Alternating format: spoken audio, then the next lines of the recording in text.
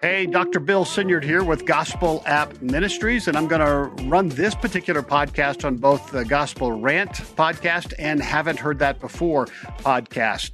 The Haven't Heard That Before podcast is for gospel and mental health issues and situations.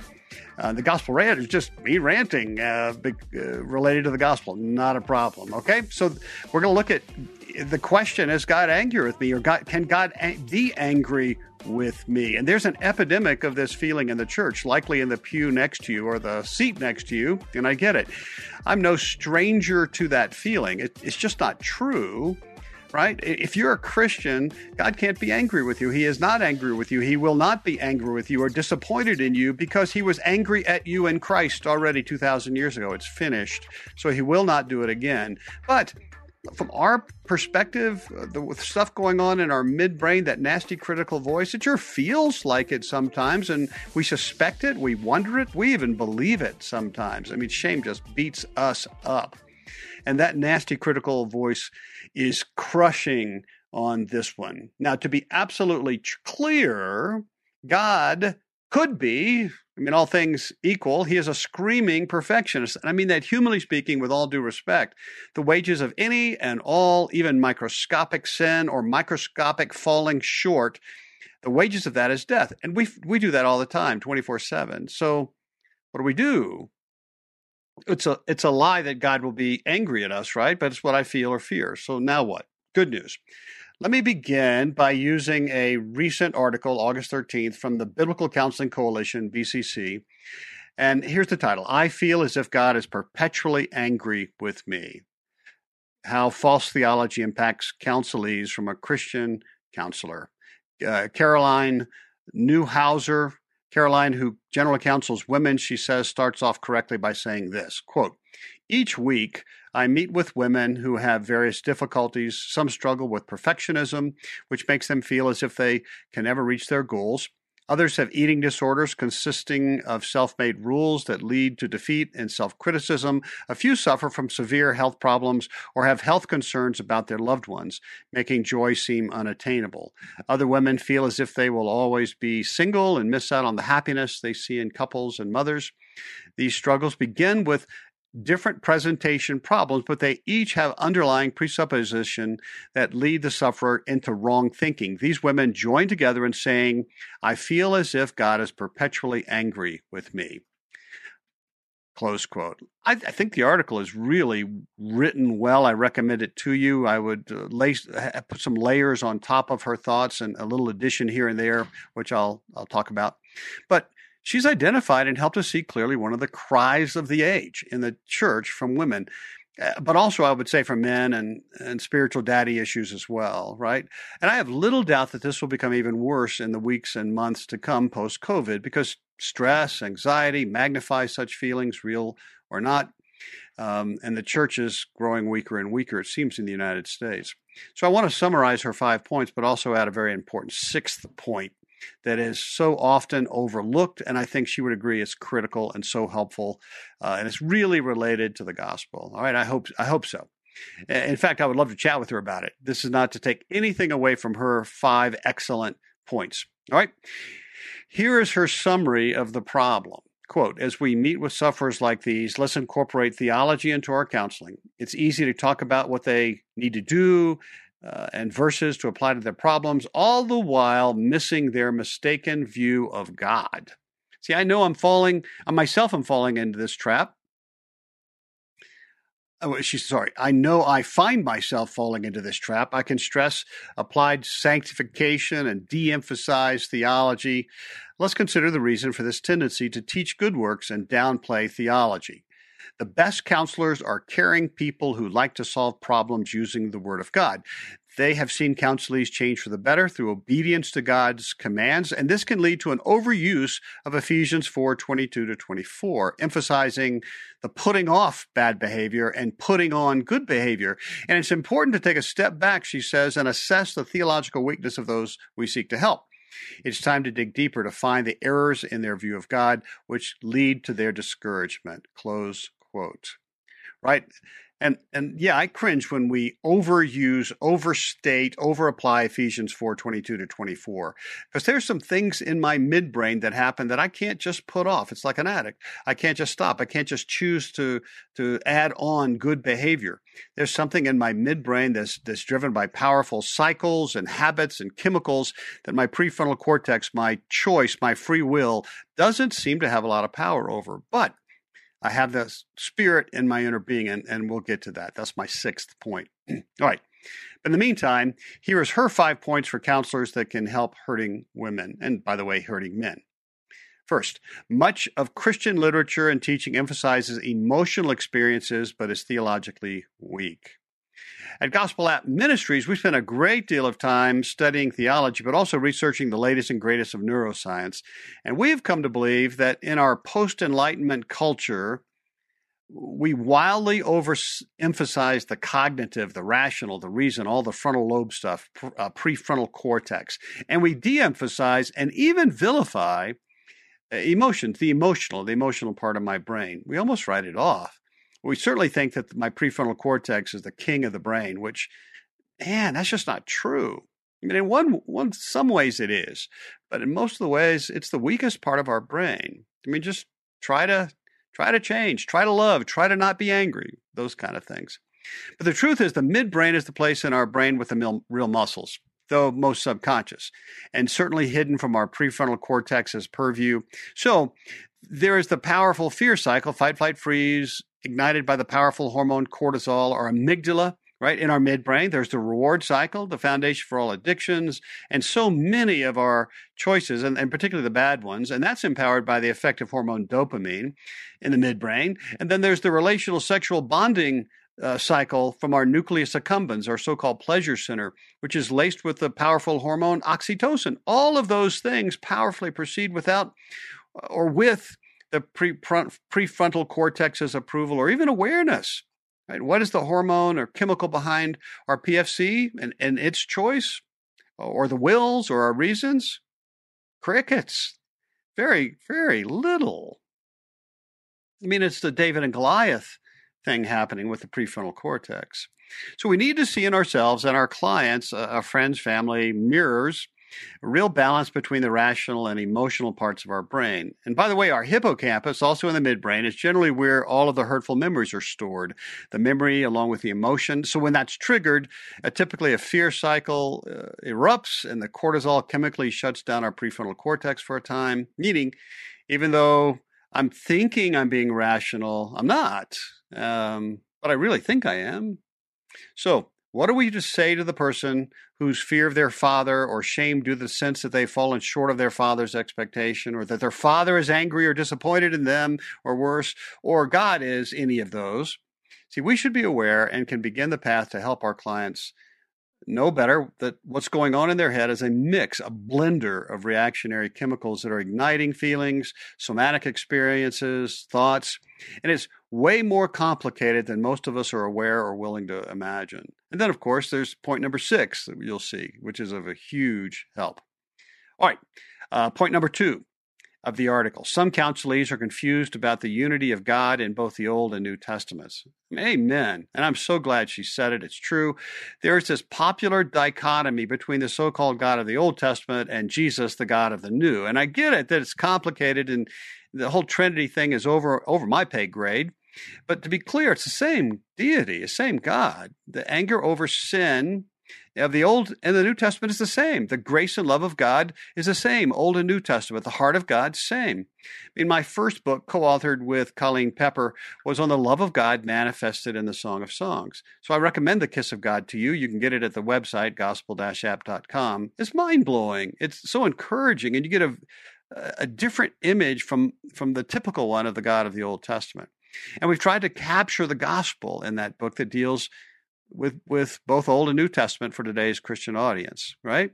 And here is that gospel. It's in Old Testament and New Testament. It was made sure in the New Testament because of Jesus, right? But it's the heart of God in the Old Testament. Here it is. Jesus follower, strictly because of what Jesus did for you 2,000 years ago, God absolutely loves you. He does love you with all of his heart, as much as the Father loves the Son and the Son loves the Father. He can't love you any more or any less than he does right now. He loves you as you are, not as you should be or could be. You can't add to this love or take away from it. Now, I get it. It often feels like you've messed it up or need to do something so that God would like you better. Not so. Have you experienced it more now? Simple. How do you experience it more now? Simple. Good news. There's something that you can do and are invited to do. You can take daily baby steps to ask the Spirit inside of you to make you know, experience, and feel just how much God loves you right now. Just ask. Ask again later today. Ask tomorrow. Make it a spiritual habit. So look, the rage and anger of God for Jesus followers is 100% dealt with in the first line, strictly because of what Jesus did for you 2,000 years ago. See, now God technically, legally has to love you. That's, humanly speaking, right? He does, is the idea. He set up the program and he's playing it out. And this was his will. This is his desire, right? He loves you and he cannot ever be angry. He will not ever be angry or even disappointed in you because he was already angry and disappointed at you in Jesus. And there's no room for any confusing. How do we get the good news into our midbrain? Man, because it's so unlike anything here. It's just drip, drip, drip. It's emotional versus rational. Saying this simple, uncluttered gospel aloud over and over, multiple times a day, it seems to work for a lot of people, right? A little or a lot. All right, point number 3. Christians can tend to tie their view of God to how they were treated by their earthly fathers. Yeah, that's really good. And it unleashes a cycle of chicken and the egg. And it's a brain thing, largely. Attachment theory counselors posit that trauma rewires our brain, our midbrain primarily, and creates inner working models that shape us and our reactions and our reactionary behaviors for decades. It's predictive, not frozen, but it's very predictive. The prefrontal cortex just has little power over these inner working models. So it's safe to say that we lack the capacity most of the time, or the muscle groups, to change our inner working models much. Are we stuck? Well, no. I'm just saying that we can't seem to do it on our own power very well. Maybe some short-term success, but, it bounces back. But it can be done. See point number 6. Point number 4. Some counselees lean so hard against cheap grace that they find it difficult to see grace at all. I love it. See, I've been in ministry long enough to see a few pendulum swings in this area. So many imply that grace is the spectrum, with no grace, legalism on the one side, and cheap grace, antinomianism on the other side. I get that as an image, but theologically, I think it's insufficient.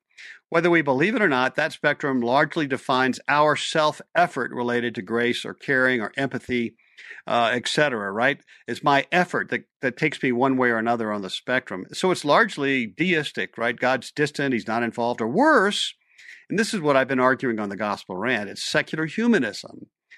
It doesn't need power from God, right, to improve it's up to you, it's on your shoulders.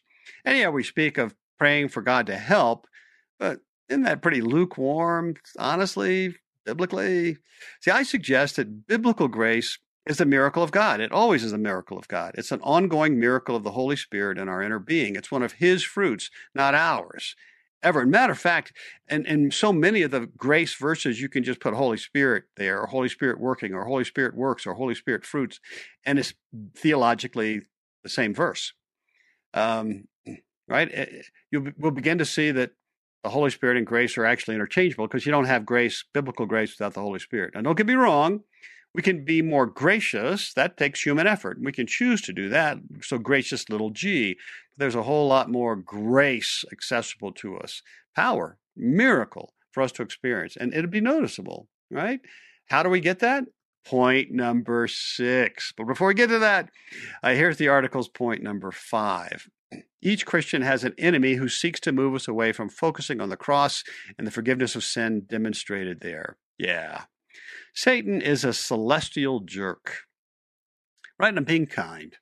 The 18th century theologian Jonathan Edwards called him the biggest blockhead ever. To be clear, we have 3 enemies: the world, the flesh, and Satan, says Paul, and we must not overlook any of this trinity of evil. But in each case, how good do you think we are in battle against any of them Isn't that the problem we're addressing? If I had the capacity to win this battle related to God and daddy issues, if I had levers in my brain to pull on and off switches, if I could even begin to identify the real issues or the persons involved or the elusive emotions, good luck, right? Fighting against Satan, by the way. I mean, I'm not saying we shouldn't try, but come on.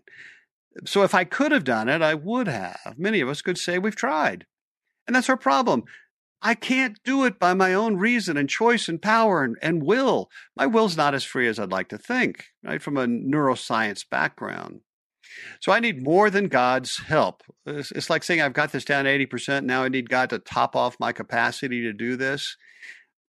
No, look, I need God to make me feel, I totally need God. This is Ephesians 4.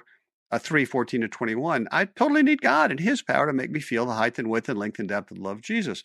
Because for the life of me, I can't get there on my own. I've tried.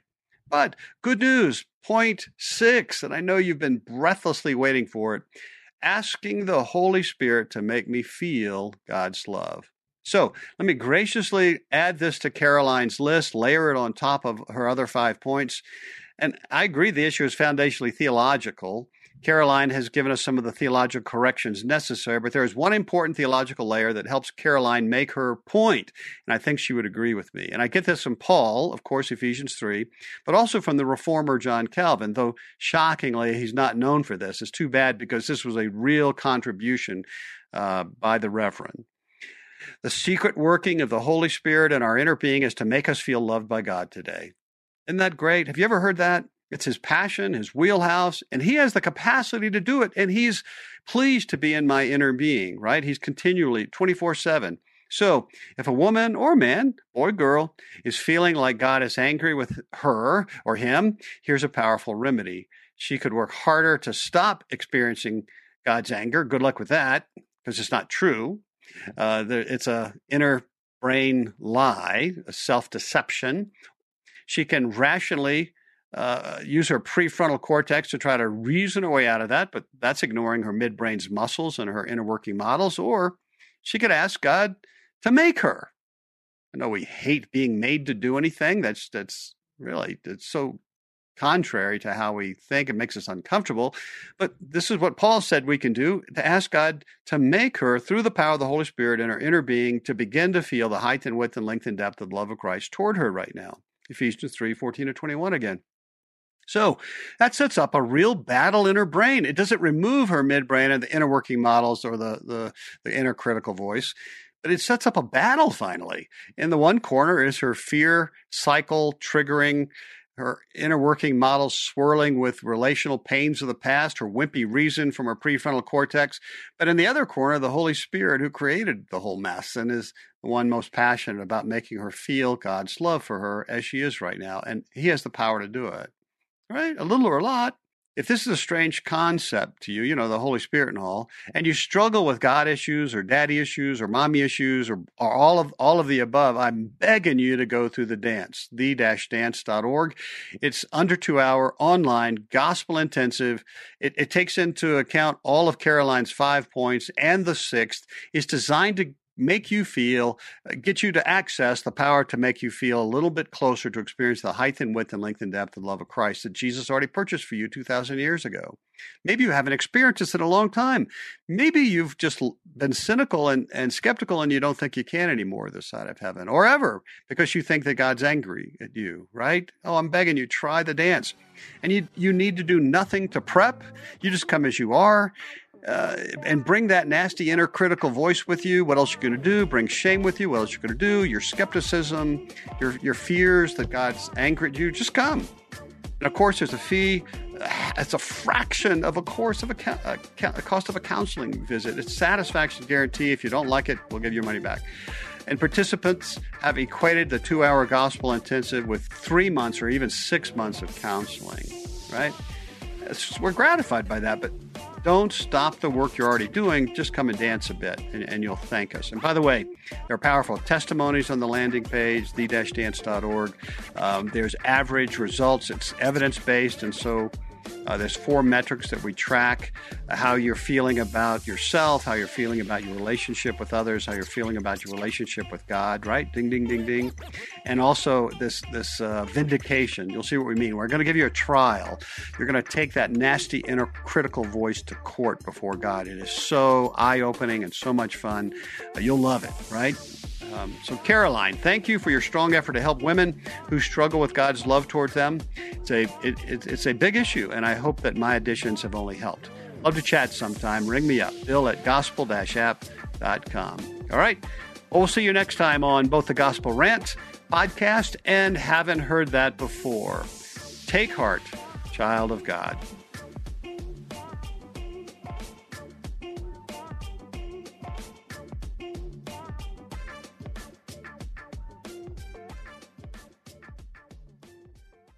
Hey, Ted, what do you want to do today?